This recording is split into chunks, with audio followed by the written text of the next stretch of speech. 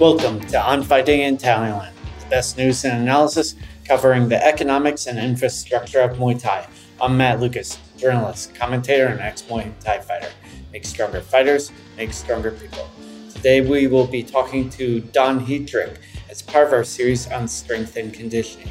As always, if you'd like to reach me, you can follow me on Instagram, Matt Lucas Muay Thai, or email me at a.matt.lucas@gmail.com. Thanks to everyone that has supported me so far, sharing the podcast, leaving reviews. If you'd like to leave a review, that would be super helpful. You can do so on the iTunes store. The interview with Don is super interesting. He has a lot to say. Really, his big focus is on building the neuromuscular system, building strength, power, and speed. He has some great programs that we talk about and different ways of building the body and developing strength and conditioning. One of the things that he's seen so much success with in his own personal career and the career of his fighters that he's helped is the strength and conditioning. So without further ado, the interview with Don Heatrick.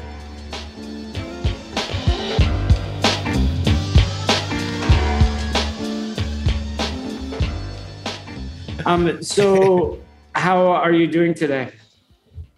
I'm fine, thanks. Yeah. I mean, we've just had a nice little uptick in the weather here in the UK, so I'm feeling a bit brighter again now. We've had some storms and things, but now there's a bit of sun. I know that's something you're probably a bit more accustomed to where you are, but yeah, we kind of grab that stuff when it's here in the UK. Yeah, I haven't ever been to the UK, but it seems gloomy and doomy like all the time, right? The majority of the time, it's why we're all obsessed with the weather here, because it's when we do get some sun, it lifts the mood. So I'm feeling that today. That's good. So thank you so much for coming on the show today, Don. How are you doing? I'm very well, Matt, and thanks for having me on your podcast. Absolutely. No worries. You've been around for ages, so it's good to finally connect. For those out there that don't know you, can you give a little bit of your background, particularly in the sports science department? I know you used to be an engineer, then you shifted more into sports science after Muay Thai career. But can you talk more about the strength and conditioning side and a bit more about the sports science? Yeah, so historically, I kind of I left school and I was good at science, and my aptitude sort of lended itself to engineering. I was really interested in that, the problem solving, all that kind of stuff. I didn't feel like I could have a career at the time when I left school in sports. In the UK, it was kind of like you're going to be like a football player, like soccer, and that kind of wasn't something I was really into. I was always into contact sports. Mm-hmm. So I had a parallel life, if you like, where I was doing contact sports, which at the time was American football, as we'd call it here in the UK. Obviously in the States, it's just football. But that background, the contact sports there also had a strength and conditioning element to it. And I found that absolutely fascinating. I was really, really eager to find out how it wasn't just the sports skill side of it. There was the engine side of it, the kind of the body and the performance side of the puzzle as well, and how you could maximize both. And having that as a background just fueled that interest really in the sports science. And I was interested not only in the sports science, but the nutrition, if you like, all of the aspects that went together to make an athlete of any kind. And what happened was, as I was studying engineering at the same time, I started doing martial arts training, full contact. So I kind of went through Kyokushin karate. That was the only thing that was available to me. I loved that, but they weren't doing any punches to the head. So I was like, this doesn't feel very realistic.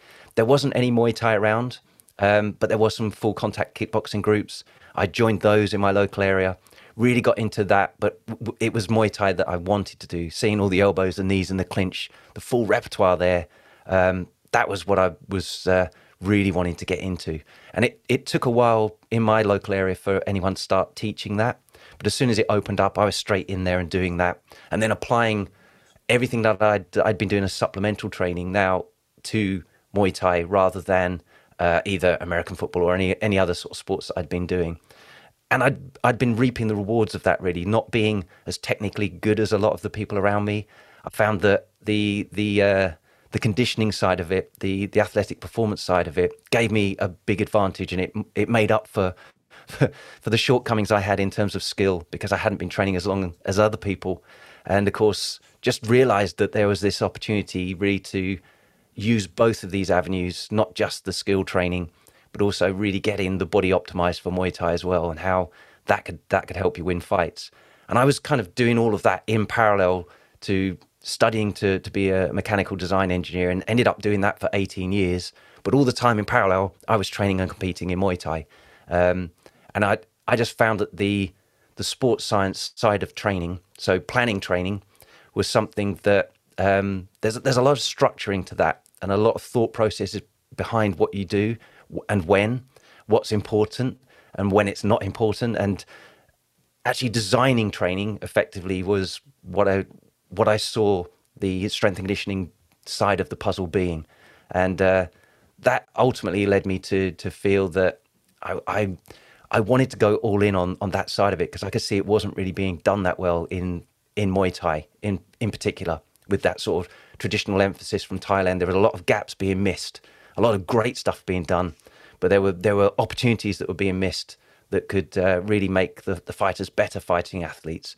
And eventually I just decided that I'm actually going to jack in my 18-year career as an engineer, and I'm going to go all in and try and make a difference in Muay Thai. And that's what I did back in, that was around 2008, I think it was, that I actually decided, right, let's have a go at this and just see if I can make any difference at all.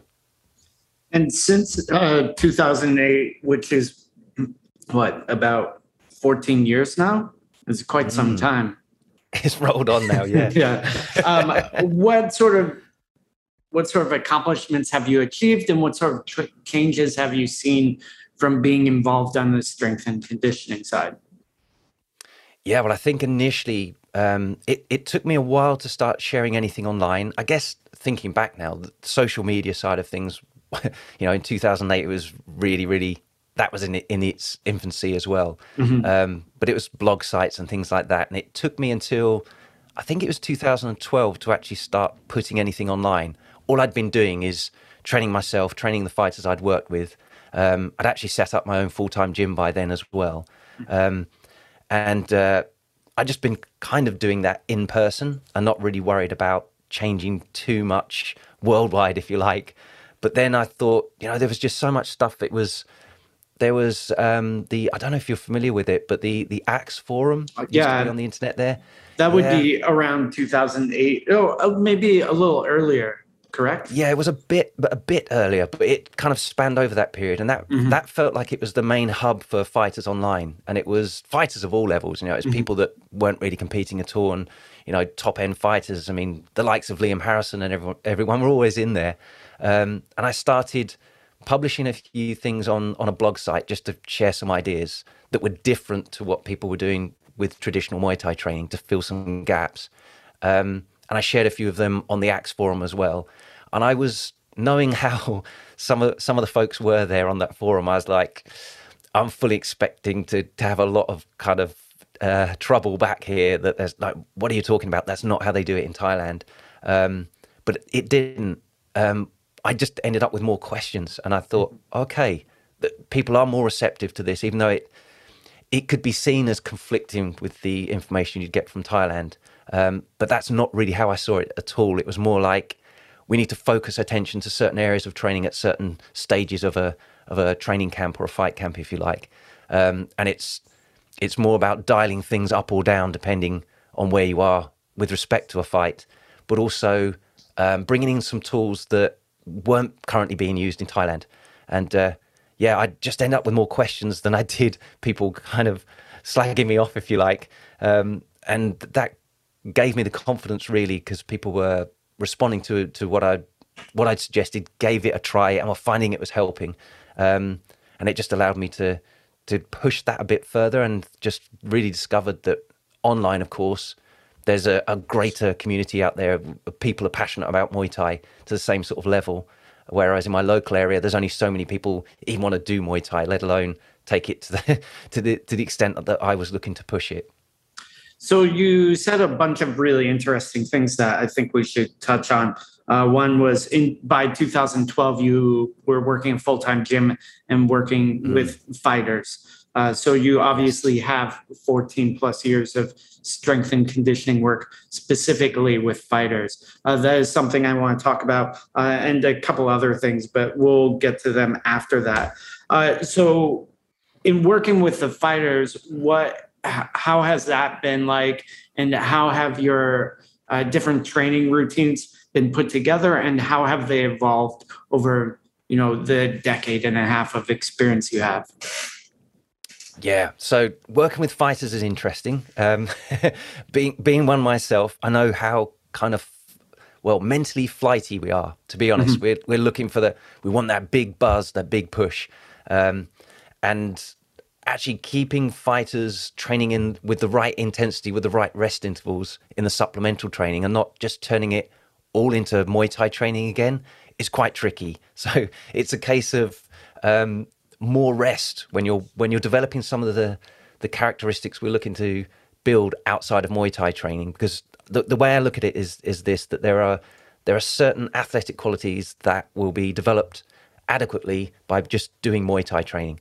And we shouldn't touch those in the supplemental training. It's like, just do more Muay Thai if that's going to build those.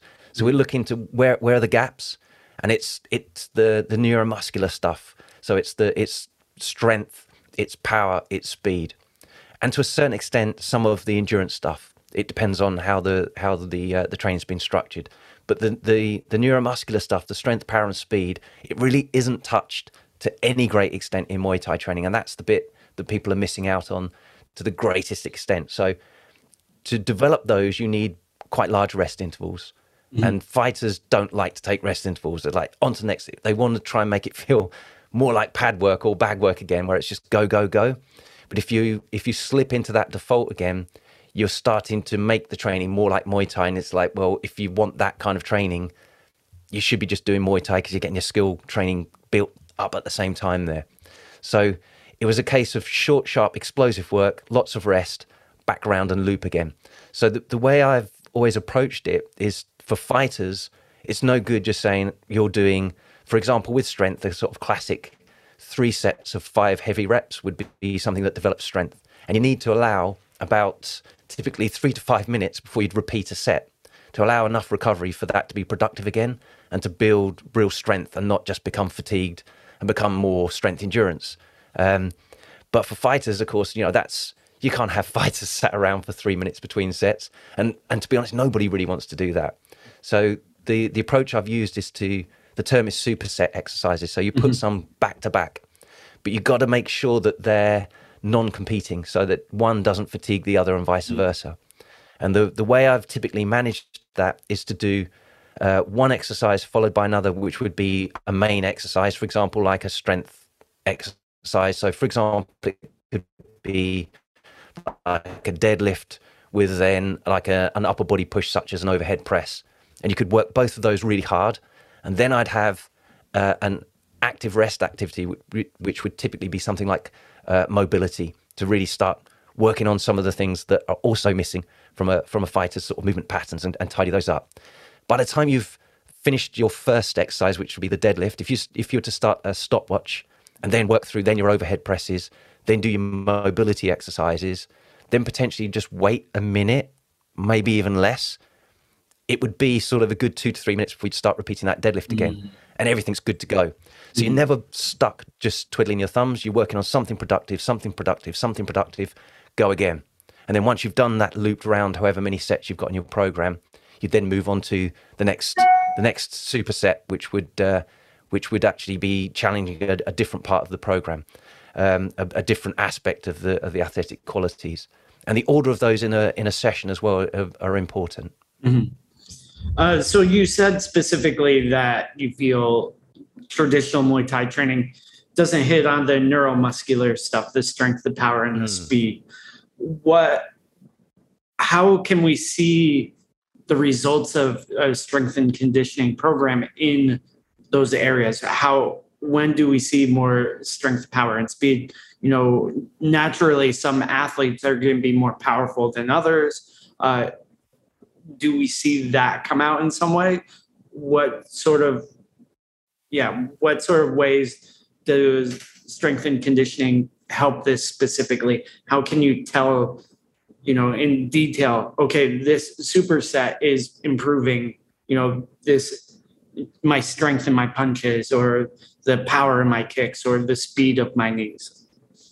Yes. Yeah. So there are always individual differences. Everyone's going to have that spectrum, just like you've got fighters that have got vastly different styles of fighting based on their physical attributes, what their height and weight and all this kind of stuff is.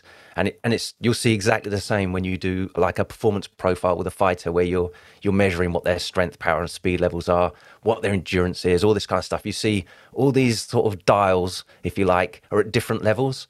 And it's a case of fighting in a way that matches what you've got, what your attributes are. But in terms of, you can always, wherever you are, you've got like a genetic limit, if you like, in these different qualities. And some people will have higher limits than others, but it doesn't mean you can't move the dial for you personally. And having more of all of, or any of that stuff can only help in your Muay Thai performance. So we're always looking to kind of change that. The point I wanted to get across really as well is that although in training we're looking to develop maximal strength, maximal power, maximal speed, you never get to display that in a fight because it's always under fatigue. There's an endurance element to it. But if I was to give you an example, so although strength is a different quality, for example, to endurance, it can appear as endurance. So if I have you doing a chin up, and you're only strong enough to really to lift your body weight, however much you weigh, once or twice, it's going to make your endurance look terrible. Whereas if I've built your strength up so you can do like 3 reps with half your body weight hanging from you, dangling from a belt, and you can do that. We take that weight off of you. You can knock out sort of 15, 20 reps on a chin up, really good form, and it makes your endurance look awesome. But it's actually, that's a product of your strength rather than your endurance, because each repetition is a smaller percentage of your real true maximum. So that's the way, that's an example of how, and of course chin ups, clinch strength, that's a direct carryover. So you'll find someone who gets stronger in a chin up, for example, will suddenly find, assuming their skill is up to par as well, they'll have a much better time in the clinch where they're not getting fatigued, because they can apply now 80% of their true maximum strength to their opponent. And they could be really struggling to handle that now because they're so much stronger. But 80% of your maximum strength applied all the fight isn't going to fatigue you. Mm-hmm. Whereas, if it was your 100% maximum, you're spent. You play it in one exchange and you're like, I'm gone now. So we're always, that 80% is really what I'm looking to do. So in a fight, most of the time we're looking to only deliver 80% of what your true maximum is. But in training, we want to build the 100% maximum up so that your 80% is equivalent to your opponent's 100%. And then you can drown them because they can't keep up, whereas you can keep it up all day. And that 80% is because you're under pressure, you're under fatigue. So it's hard to get that 100%. But the sort of idea is you're dialing up so that your 80%, like you said, is more than someone else's 100%, correct? Yeah, that's it. That's also, it was interesting that you said, there something like strength will be shown in endurance, which I think is very interesting, because I feel like most people watching fights are looking more at endurance and how strong and posed the fighter looks, which comes out more as an idea of endurance rather than having strength. Would you agree with that? Yes, definitely. And the strength, what we want to look at, there's like a optimal performance pyramid. A guy called Gray Cook come up with it. It's really, really nice way to look at things. You kind of have a foundation that you need to stack on top of. So it starts with movement and mobility on the bottom. You need enough of that to be able to deliver whatever you're trying to do. On top of that then goes performance qualities. So that's strength, power, and endurance. And then on top of that, which gets smaller still, is the skill element. And that's obviously Muay Thai for us. But there's a lot of people that don't have that pyramid with a nice wide base going up to a tapered point at the top. They kind of overemphasize the skill, and they don't have the qualities underneath that underpin delivering all of that. So yeah, strength is something that you'll see come out as endurance, but you'll also see it in terms of if it's trained well, not just, for example, on two limbs. If you're doing it unilaterally on one arm or one leg, it comes out as stability and balance as well, and better control there. It'll come out as injury reduction, so you're less likely to get injured because everything's much more within your capacity. I have another little analogy. I'm not sure if I've posted this one. This would be a useful one as a visual. If you imagine that you've got another triangle here, so the base of the triangle on the bottom is the number of different ways you can tolerate a load. So in the center of the triangle would be something like two limbs together, so a bilateral squat, so just squatting with load on your back. Then as you get out wider on the base of the triangle, it would be more unilateral, single limb, so lateral squats, lunges, all this kind of stuff. It's your body tolerating the load, but in different ways with less stability. But then the peak of the triangle is how much load you can actually handle, so how strong you are. And as long as the way you're trying to perform sits within that triangle, the different number of ways that you lift a load, whether it's two legs, one leg, all these different directions, and the maximum load that you can tolerate, you're much, much less likely to get injured. It's when the load is higher than you can typically tolerate in any of those different variations, that's when people break down, get injured, all this kind of stuff. So the wider we can make the base in supplemental training, and the taller we can make the triangle in terms of the load you can handle doing those, the much more injury proof that fighter's going to be. Interesting. And something that we talked about earlier is dialing things up and down during portions of fight camps or portions of your career. Can you talk about that and maybe give some specific examples of when people should be dialing things up and down? Yeah. So this is another thing with fighters. It's one of the things that I found fascinating with strength and conditioning for combat sports, and Muay Thai obviously being my passion. But it's fighters need everything. You kind of look at it. It's not like, oh, I'm a marathon runner, I just need endurance, or I'm a sprinter, I just need to be explosive. It's like, no, you need all of that, and you need great mobility, and you need the tactical side of it. And there's just so much to it, and it does make it confusing at first. But the way to kind of break it down, I actually, for fighters, advocate a concurrent training method. All that means is that you are training strength, power, and speed, and an element of endurance all the time. But it's just the dials, like we say. It's how strong is the mix for strength compared to power and speed, even though we've still got our toe in those as well. And we just change that emphasis as you get closer to a fight. So further from a fight, then the emphasis should be on strength with a maintenance level of power and speed development. So strength lifts, to give everyone an idea of that, would be like typically the heavy bilateral lifts. So it'll be squats and deadlifts, bench presses, overhead presses, chin-ups, all that kind of stuff, rowing actions. But also for the core, it'd be sort of anti-rotation and anti-extension exercises. So it's stuff like barbell rollouts or landmine twists, all this kind of stuff that makes the core really strong. And then the power elements, those exercises are more the explosive jumps with a bit of weight on you. So either just like a loaded jump squat, or right through to some of the Olympic lifting variants and things like that, heavy kettlebell swings, all that stuff where there's a load on you, but you're still exploding with some sort of velocity. And then the speed training is plyometric training, effectively. So there's no external load, it's body weight only. It's the fastest you can move. So we're looking to develop the highest velocity possible, which means no external load, but it also means adequate rests so that you can deliver that. And that's stuff like box jumps, but then progressing on to hurdles, all these kind of things, and med ball throws as well for the core. That stuff all develops the highest velocity element of the athletic qualities.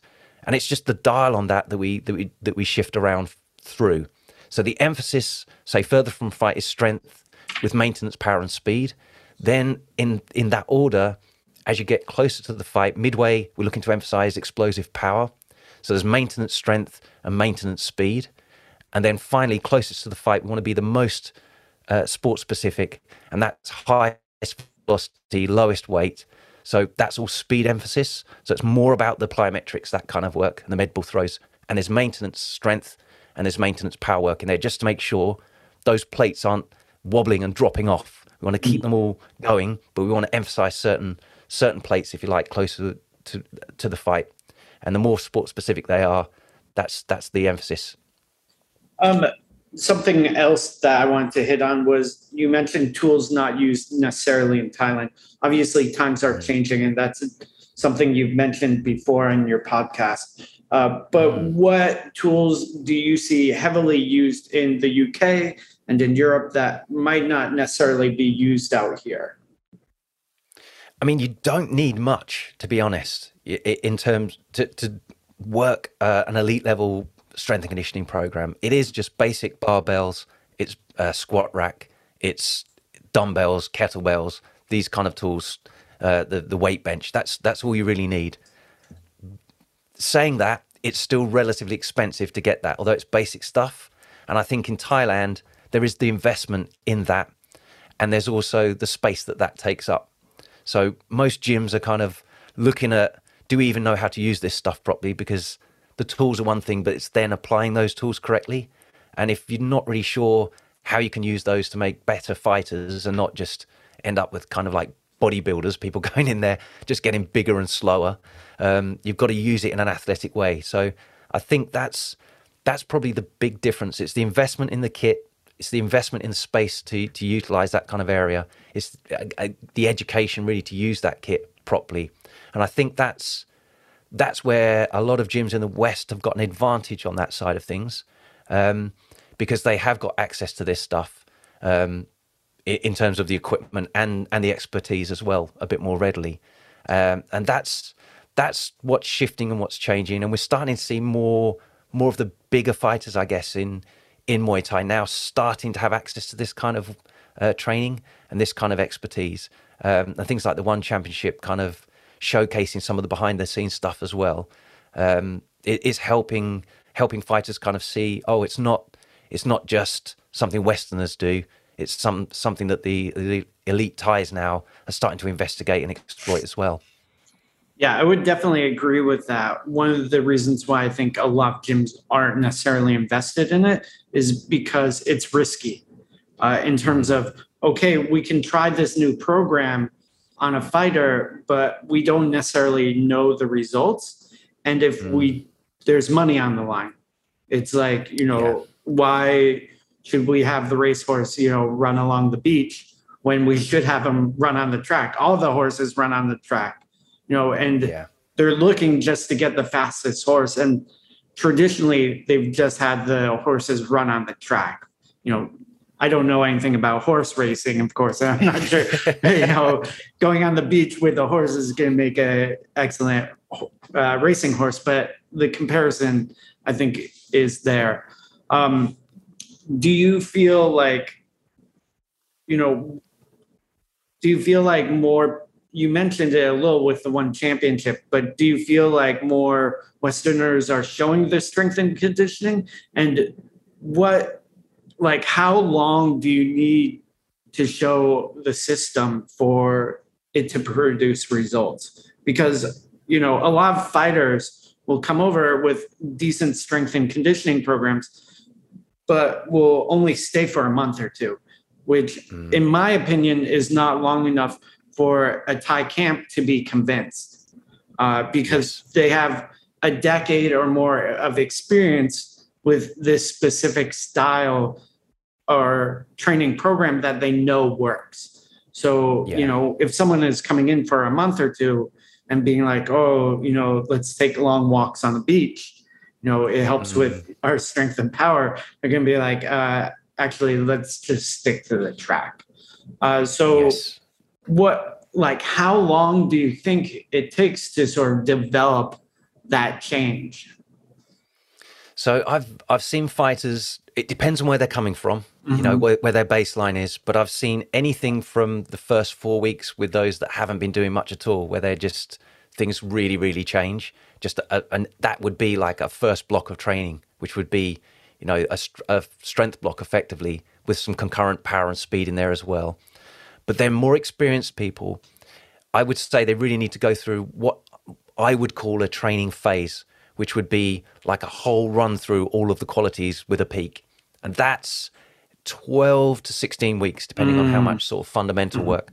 Once you've done that, so sort of 3 to 4 months, at the end of that, it's like, whoa, I'm in a different place to where I started here. But it's also, it's in a different place that doesn't slip back to the start. You've stepped up. And then with a rinse and repeat of your training, it then steps you up again over that next phase of training. So when I say a phase, I mean you're going through a strength block, a power block, and a speed block, and that speed block would land with a deload, which would be taking all the load right off in the final week before a fight, so that your fatigue diminishes and you show all of the actual shiny new fitness and performance that you've built. Yeah, that makes sense. And it also makes sense why a lot of gyms haven't adapted or haven't made that change, because 12 to 16 weeks is a very, very long time for a Thai camp. You know, that is basically 3 fights where you're trying to develop your skills specifically while also sticking to this traditional program. In the UK and other areas, there's not as many fights, so you can sort of spend that time building that phase. Would you agree with that? Yeah. And what are your thoughts on that? Yeah, absolutely. I'd agree with that. And it's why like a strength and conditioning approach is easier for Western fighters, because there is less, the frequency of fighting is far less. And the importance of a lot of the fights is far less, because it's not your bread and butter, your income, you know. When it comes to fighting in Thailand, it's, well, when I'm structuring training, so even when I'm working with fighters online and we've got fight dates that come up and we're trying to put together a plan for, okay, how many weeks am I going to spend working on strength? How many weeks on power? How much on speed? Where do these finish so that I can have a peak performance? And we always decide with the fight, is it a really critical, important fight where everything needs to be optimized to make the best performance for that fight? Or is it more actually, I'm going to treat it more as a friendly fight where I'm just working through, and actually my long-term progress is more important than the result of that one fight, because it's not for rankings, it's not for a title or whatever. And then with an eye basically on being, rather than being in the next 4 or 8 weeks or whatever, the best I can be optimally, it's more like at the end of the year, I'm going to be in a place I couldn't even touch before. And that's really where my eye is on, so that year on year, I'm becoming a more athletic animal that couldn't compete against myself, because I've got higher levels of everything. And if you get stuck too much into the almost 4-week loop of fight, and that's, you're just looking to get as best I can in 4 weeks again, you just end up going round in a circle of kind of getting tired, performing, and you end up just trying to recover back to that same level of performance that you had before. You just kind of like, I'm just hoping I recover and I get back to where I was, perhaps with a few technical changes, but athletically, I'm kind of really the same. Or you're thinking, okay, in 3 months' time, that's where I'm going to be up a whole new level that I wouldn't be able to touch where I am. But it might be I've had 3 or 4 fights in that time as well. And the way I've managed that, each block of training, so if I say you've got like a 4-week strength block or a 4 weeks power block or speed block, each one of those has, in the way I work it, 3 weeks of loading and then 1 deload. So we kind of go like a low week, a medium week, a high week where we're really pushing stuff hard, and then we back off again before we move into the next block that follows that same structure. That deload week is the ideal opportunity to put a fight. So even if we're saying we've got a fight coming up and I'm in a power block and not a speed block, the speed block would be ideal for the best performance because we're really making it specific. But let's say it's on a power block. If I adjust the weeks so the deload lands the week of the fight and I'm making weight for the fight and I go and perform, that's still moving everything forwards. It's still going to give you a fight peak. It's just not your absolute optimum, because we're treating it more like a friendlier fight where we're not looking to make it everything's about the fight. I'm actually looking for being better on the next 4 weeks for the next fight. And we'll always try and organize the blocks of training in that way. And it's never like in any of those training blocks, you're never training any strength or never training any speed. It's just like we haven't got the more optimal amounts of those to really move those forwards the most for you. So it's never like you've left dead in the water with nothing. It's like we've got a performance where we can back off and show your real fitness when we deload you. And then there's the really turn the screw up where we've optimized everything to deliver your absolute best. And we want to save that for the biggest fights. And we also just want to have in mind that we only achieve that absolute pushing the level up on everything if we have a little bit more of a longer mindset than just the next fight. Yeah, that makes sense. And I think it's hard for Thai athletes to have that long-term approach. Basically, a lot of it is the structure of the sport out here versus the structure of the sport in other areas. Talking a little bit about that, how do you feel you've developed case studies for all of this strength and conditioning, knowledge that you've developed, and how many do you have, and what have you learned from basically the case studies are different athletes? Yeah, to be honest, I've got to do a much better job of putting that sort of information together. I've definitely found myself in the weeds of just getting stuck in and helping people and not really collecting together the information in a way that would probably, I guess, more market what's going on to other people. It's certainly something I need to get on with. But yeah, it's that one of the really good aspects I have in that I get fighters to come in and do some benchmark testing. So in terms of there's like an athletic profile where we'll determine what their levels of strength, power, and speed are effectively with some sort of rudimentary tests, and then we work through cycles of training and we retest them, and then we see how those levels have changed. But also, what's even more important than that is really the feedback from training partners and coaches. So I get lots of that where people are saying, for example, that they're not getting tired anymore, when they're on the pads, whereas their coach is noticing, like, what are you doing? You're not fatiguing and blowing out anymore. And also, just feedback like on the pads now, there's more consistent power throughout the whole round, or you're hitting harder than you were before. That's the kind of stuff that's going on. So some of it's a bit subjective, and some of it is more objective. We've got some measures for it too. But yeah, I really want to spend the time. You've highlighted something for me there, really. I need to put some stuff together and put that out. Yeah, because I do think it's important. I think that if the sport is going to grow in different aspects, we all need case studies to look at. Obviously, there is that anecdotal experience where, Don has been doing this strength and conditioning program. He hits harder now. It's all those long walks on the beach. They're definitely doing him good. But, a lot of the sport is, anecdotal, and it's not recorded and organized. So it makes it harder for new people to understand why things are happening.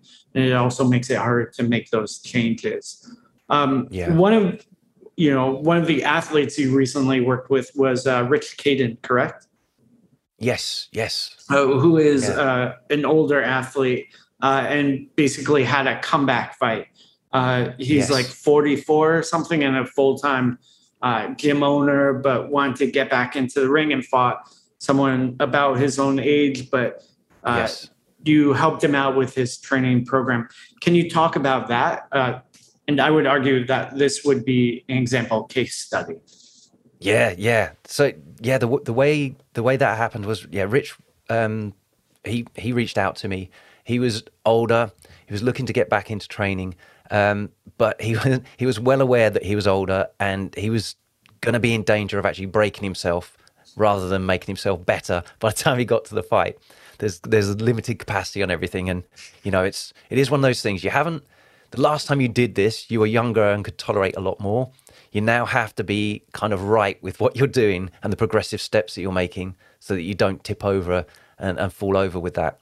And that was really how Rich approached me. He was worried about overdoing it, and rightly so, because to start off with, he was out the gate kind of effectively running too hard. You know, he was out going way too strong and everything, and it was still a long way from the fight. And that's a lot with fighters, is paring them back and giving them permission to go when it's time to go.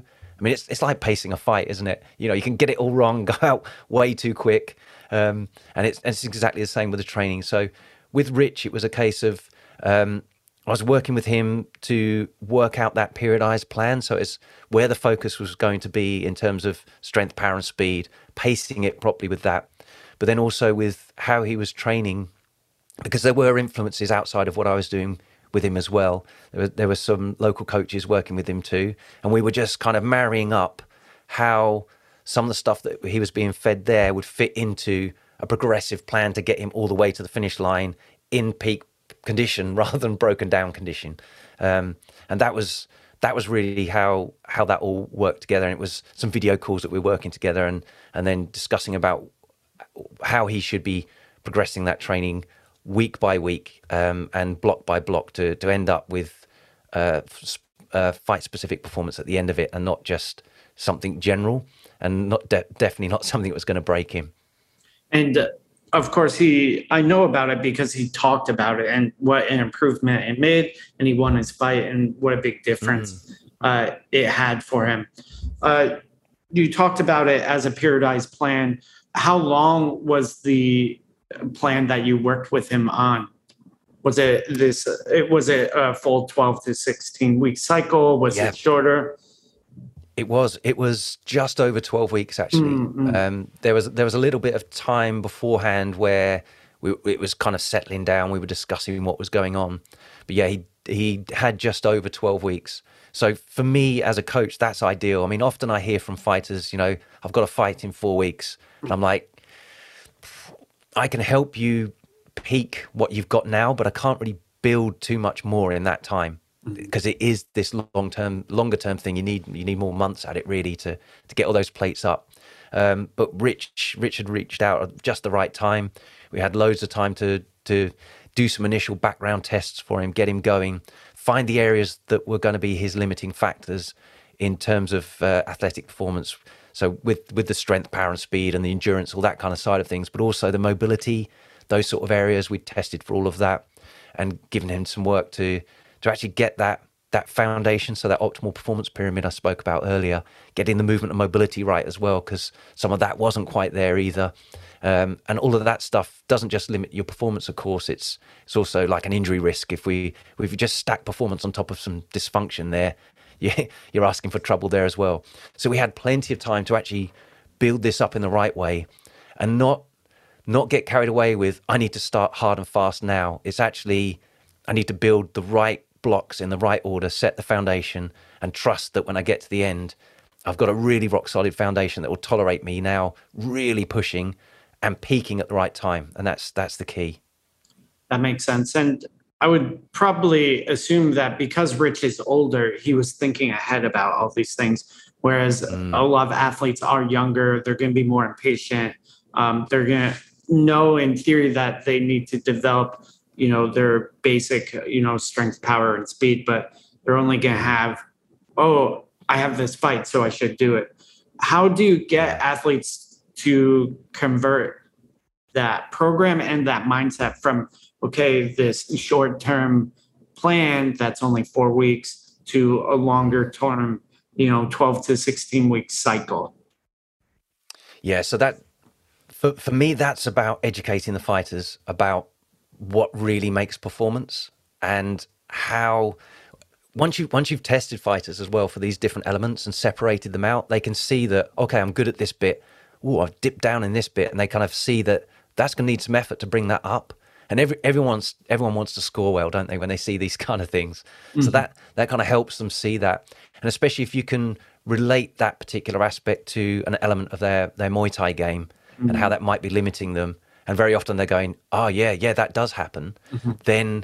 Then you get some buy-in from them. But the main bit for me is then to educate them as to how we train for that particular quality, how we can bring that dial up, and how that relates to their Muay Thai, but more specifically, where in the training phase that element's the most important and where it's not.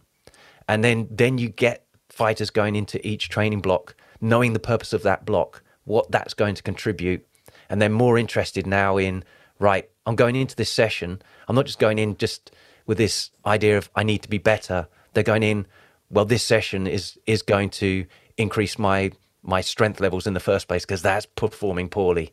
And I know that I've got a target of, say, for example, on a deadlift, I want to be able to hit 1.8 to 2 times my body weight, ideally. That's where I want to hit. That's going to give me a real rock solid injury prevention. But also I know how that relates to punch and kick performance as well. That initial acceleration all comes from there. And I know I'm going to convert that into power, and I'm going to convert that power into strength, into speed. And that's where I'm going to see it come out in the wash in the fight. It's that training purpose in each session, and it's being focused on what that session is about. And each session has that specific purpose. And once they're educated with that, they start going in, the fighters go in, and they're looking to tick those off and know that they're nudging that dial up on that particular aspect. Awesome. And something that you've mentioned in your recent podcast is talking about DOMs. And I think this is a little bit about injury and risk. In traditional bodybuilding, I'm actually doing more bodybuilding now. You get DOMs all the time. And it's pretty annoying because, and this is one of the reasons why I was never a big proponent of strength and conditioning in the first place, is because I would do some level of strength and conditioning, then I would get DOMs and delayed onset muscle soreness, for those of you unfamiliar with the technical words, but basically being sore from lifting weights or whatever, and I would be unable to perform, or my performance dropped. So when I was trying to develop my skill level, I was unable to. So and you talked about this in your podcast, but can you reiterate it a little bit? How do you think that fighters should deal with this situation? Yeah, so like you mentioned there, the bodybuilding approach to using resistance training is one of the main culprits. So that's not really training for athletic performance as such in Muay Thai, because we're in weight categories and all the rest of it. There are times, like you've probably got at the moment, where you are looking to put some functional muscle mass on, and especially as you get older, that you need to start thinking about muscle loss as you get older as well. So there's that sarcopenia that you get as you get older, and you want to keep some muscle mass on. But certainly for the majority of fighters, we're not looking for that. So in that case, you shouldn't be getting a lot of delayed onset muscle soreness. Anytime you expose the body to a new training stimulus, as we'd call it, so that's anything that's loaded more than you're typically used to, anything that goes through like a deeper range of motion than you're used to, and predominantly anything that's and a higher volume as well. So if you suddenly increase the amount of something you're doing, that can make you sore. But the majority of it comes from what we'd call the eccentric muscle action. So it's the lowering of a weight or the lowering of your body. So for example, if I go back to the example of a chin up, because most people are familiar with how that looks and feels, the pulling your chin up to the bar isn't the bit that makes your muscles sore. It's the lowering down again. That's the bit that creates mechanical damage in the muscles themselves. That's the bit that's going to end up with inflammation as a result. And that's the bit that's going to make you painful, especially that kind of 48 hours later is when it tends to peak and you can't move that well. So with the training, what we're looking to do is control the introduction of any activity with the load so that it's not going to make you ever so sore. Anytime you get something that's brand new and you've not seen it before, you could get a bit sore, and we'd expect to see that. But once you've had that initial exposure to it, you shouldn't be getting sore all the time. If you are, then your programming's wrong. You're not progressing the training correctly. So as long as you increase the load in a progressive way, the volume, the amount of it that you're doing in a progressive way, you're not overdoing the eccentric lowering bits of a movement all the time. Fighters don't get sore, but you can really overload them and not get sore. And that's one of the things I think that's one of the feedback elements I get from people that have been using the real training programs is that they don't get sore, and it's not impacting the Muay Thai training. So it's always about minimum dose. That's the thing. It's what's the minimum amount of work that I can do to create the improvement in fitness or athletic qualities that I need, and then leave it alone. There's no point overdoing it. All that does is it gives you less room to grow in the long term. So your body will adapt to a certain stimulus that you give it by a certain percentage. And it doesn't matter if you overstep that mark by a mile or you literally just took one step over it. Your body adapts the same amount. So we don't want you prematurely hitting that glass ceiling by doing too much. And it's just being progressive with the training, and thinking about what's coming up in the next block of training that could make people sore, and giving them some work in the existing block that's going to prepare their body to that exposure when you do start loading it properly. And once you've done that, people don't continuously get sore anymore. That's good. So, I guess the TLDR is do chin ups, not chin downs. That's what makes you sore. So just go up. Don't go down. That's it. It's don't lower slowly. There's a time and a place to do that. Actually, it was another post I put was on the deadlift form. So you can do a deadlift where you've got a barbell on the floor and you stand up with it. You're standing up with the weight, and you can either choose to lower that weight really slowly down to the floor again with real control, or you could the opposite extreme is just to drop it if you've got bumper plates, then get back down, lift it again. And the point I was making with that, because a lot of people are saying, what's the best way to do it? Is it to lower slowly and control and build that there, or is it to actually drop it from the top or somewhere in between?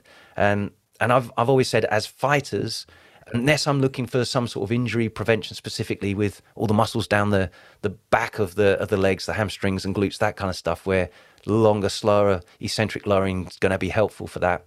For most fighters, I'm saying lift it up with as much speed as you can with good form, and then just drop it at the top. That's going to make you less sore. If you're not getting sore by lowering it slowly, then that's fine, but you're more likely to get sore by lowering it slowly. So it's just bearing in mind where in the program you're doing this kind of stuff, and if you're really emphasizing a slow lower on something, bear in mind you're probably going to make those active muscle groups sore. That makes sense. I want to change gears a little bit and talk about some of the business side and marketing aspects, because I do think that it's important, and it is obviously something you're involved in, because you have developed online material to sell, you have the podcast, and you're active on social media. Can you talk about each of those different facets and why they're important? So specifically, developing these online materials, and then we'll go over the podcast and social media activity. Yeah, so the online side of it it's literally because I only had so much capacity face to face with people. You very quickly run out of hours. There's only so many people into Muay Thai to the extent that I am in my local area, and I'm a family man. I'm not prepared to kind of be moving around too much and spending too much time away from the family. So the online side of it was something I thought I need to develop something here. It's also just the fact that as soon as I started just posting information online, you start getting contacted from people all around the world, and it was like different time zones, all this kind of stuff. And I'm like, how can I actually help some of these people that are reaching out with questions? And it was like, I need to deliver what I do in person as best I can online. And that became my like engineering project, if you like. It's like, how can I do this? How can I make this work? And that's what I went away and did, and sort of built and optimized over time, worked on the areas that didn't work so well and fine-tuned it. And was really surprised actually with the level of automation I managed to build in there. It's almost like my online coaching portal is like my training assistant. It manages what everyone's doing. It gives me the feedback that I need. It gives me the opportunity to speak them more directly if I need to. But that then getting the feedback because it's like without eyes on people, how effective is this really going to be? And the results have been really good. So if people are actually doing the work and working through the program, they're getting great results. The feedback's been really good. The fight performances have been good. Injuries have been reduced or completely eliminated, all that kind of stuff. So that gave me I'm going to keep this going. And it's not like something that I tested. It didn't work. I couldn't do it. It's like it's got better and better as time's gone on. So that was really the idea behind delivering something online. It was to reach the people that wanted it, and on their terms, 24 hours, whatever works for them in their part of the world. Yeah, that's something that worked out pretty well. Sorry, I've forgotten what else you were asking. Yeah, so I wanted to ask about them anyways, because it's a little easier to touch on them. So next, let's talk about the podcast. Obviously, for those of you out there in internet land, Don has a very nice setup that we were talking about pre-show. So you have the podcast. You also are developing your YouTube channel. Can you talk about the production of that, why you chose to do it, what results you've seen? Because while Muay Thai is growing, I feel like some aspects of the media side are still stagnant or aren't necessarily growing at the same speed as, say, some of the promotions or some of the athletes' careers. Yes, yeah. Well, I guess the YouTube and the social media is really all a product of trying to answer questions that I've been getting all the time. It's difficult to answer some of these questions because they're so specific and there's so much, well, it depends. So I've been trying to create content that allows people to dip in and find what's relevant for them. And the YouTube channel, I think, has been, with that sort of longer form, allows me to answer questions in more thorough detail that gives someone something that's meaningful at the end, rather than it depends all the time. Because in all honesty, that's often what the answer is, because you can't give one solution for everybody, because it just won't work. It really does depend on where you're coming at it from and what your background is and where you're at. So the YouTube channel was something I started first. Again, not really knowing what the hell I was doing. I was just putting some stuff out there because it just seemed to answer some questions for people.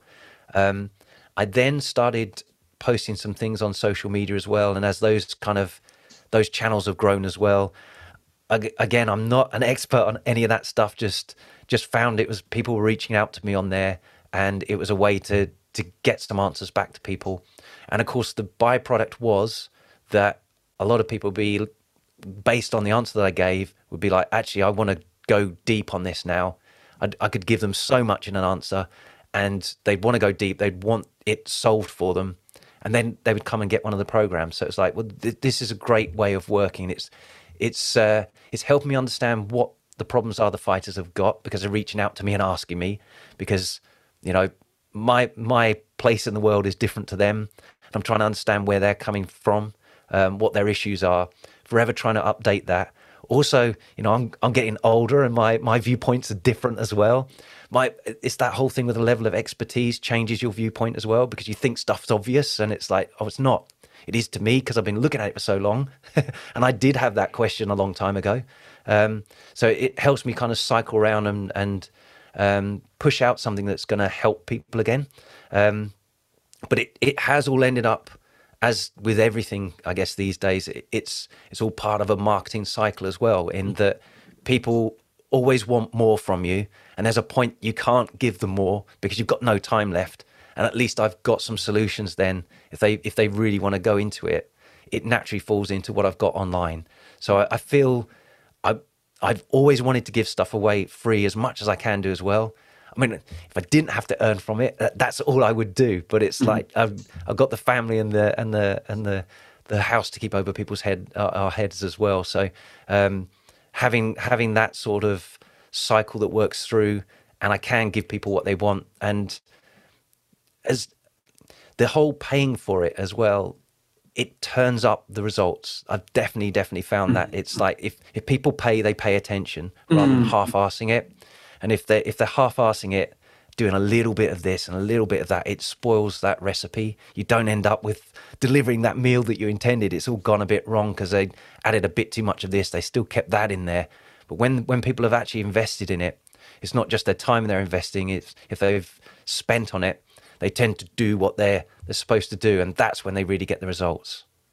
Yeah, I think that's a great line. If that I've heard from other people, if people pay, they pay attention. And I think, social media is great, and there's a lot of information you can give people and that they can learn free. But eventually, I think that people need to pay for further education and continuing education, because if they're really invested, they're not just going to get things for free. Because there's a level of just speed and learning that is going to take too long if you don't just pay for it. Like I can become a rocket scientist by going to the library every day for the next 10 years, or I can just pay to go to a rocket scientist course. And that will probably get me to the moon a lot faster. Yeah, and I've definitely been guilty of that on so many different aspects as well, where I'm thinking, I'll figure this out myself. And it's always that 80-20 rule, and it applies to the training I deliver to other people. You need to point people at that priority 20% that gets 80% of the result. And if you're spending too long on the other aspects there, you're wasting time, and you don't get as far forward or even reach the point that you even intended to in the first place. Awesome. Well, with that, is there anything else you wanted to talk about or topics you wanted to cover before we wrap things up? No, I don't think so. Other than just to help fighters understand that there are a lot of different aspects to your training, but you don't need to do it all at the same time. That's the thing. That's a recipe for confusing your body as to what the hell it's adapting to, and it just ends up fatigued and you don't end up better. So it's just choosing your battles and targeting your training progressively as you go along, and not feeling like you have to do everything all the time. It's dialing things up and down as you progress through. It's just getting that order right. And if people do want some help with that, loads of free resources on my website to help you understand which bits are relevant where, over at heatrick.com. So there's loads of stuff on there, and the YouTube channel, dig into that, and reach out so I can help out a bit more specifically potentially as well. If you've got some questions that relate exactly to your situation, I'm more than happy to help with that. Awesome. Thank you so much. And can you once again just plug where people can find you? You said the website, www.donheatrick.com, correct? It's just heatrick.com. Oh, Heatrick. Okay. Yeah. So it's heatrick.com. And you'll find everything from there. But I'm trying to remember what my, I think it's Heatrick Muay Thai Performance is the YouTube channel. Mm-hmm. But basically, if you just type in Don Heatrick, D-O-N, Heatrick, on Google, I'll pretty much come up everywhere, because I've just got one of those weird names that no one's got. So that was lucky. Awesome. Well, thank you so much for your time, Don. I really appreciate it, and look forward to seeing more content from you, and hopefully more success as well. Thank you, Matt. Appreciate the time as well, mate.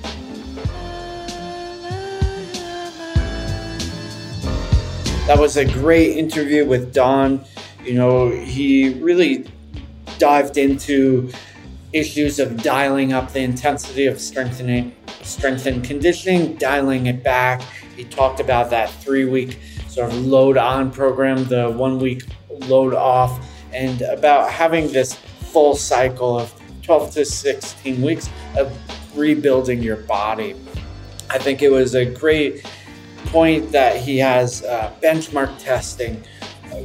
Something we hit on was that he didn't feel he had enough case studies. But I do feel like even doing these benchmark tests and then re-evaluating them are case studies themselves. We talked about Rich Caden as well, who's an older fighter who did very well in his fight. And of course, the marketing aspect, which I think is so important and overlooked a lot of times. So this was a great interview. I look forward to reading and learning more about Heatrick and his system. I will probably look into one of his strength and conditioning programs as well. If you were interested in this, you would probably be interested in my book, I'm Fighting in Thailand. It's a guide to the sport in the motherland. It helps educate and guide careers by helping save fighters from costly mistakes. You can pick up your copy off of Amazon. Thanks as always to Patrick Rivera for helping get this show started. This has been On Fighting in Thailand, the best news and analysis covering the economics and infrastructure of Muay Thai. I'm Matt Lucas, journalist, commentator, and ex-Muay Thai fighter. Make stronger fighters, make stronger people.